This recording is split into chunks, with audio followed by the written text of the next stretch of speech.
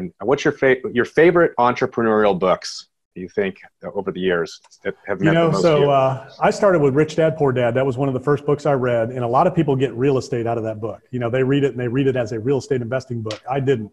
What I got was exactly everything I just said. I got business and leadership, build businesses that generate cash flow to invest in other assets. And you can't do that unless you leverage other people, their time, their talents, their abilities, and develop those people and coach them.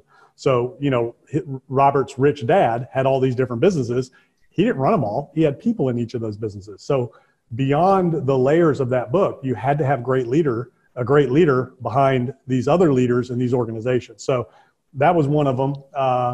Think and Grow Rich is a great book. So I go back to the old ones, right? Power of Positive Thinking, Norman Vincent Peale. And then fast forward today, there's so many great books today out by, so many great leaders that are out there. But those were the core of my big thinking, holy cow philosophies, and then the 1 Minute Manager. So there's several books in the 1 Minute Manager series that goes back to everything we just talking about leadership and servant leadership and clear direction, setting goals and all that. So there's 3 books in the series: the 1 Minute Manager, putting the 1 Minute Manager to work, and leadership in the 1 Minute Manager. So everybody listening should read those books in that order, follow that system in your business, and that's how you grow and scale a business.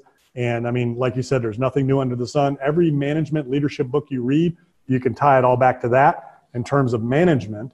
Then there was another one that was very instrumental and pivotal in my career called Managing by Harold Janine.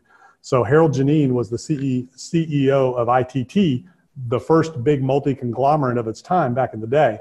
And he wrote a book called Managing, and it's a lot of the philosophies that I have. Unbelievable book.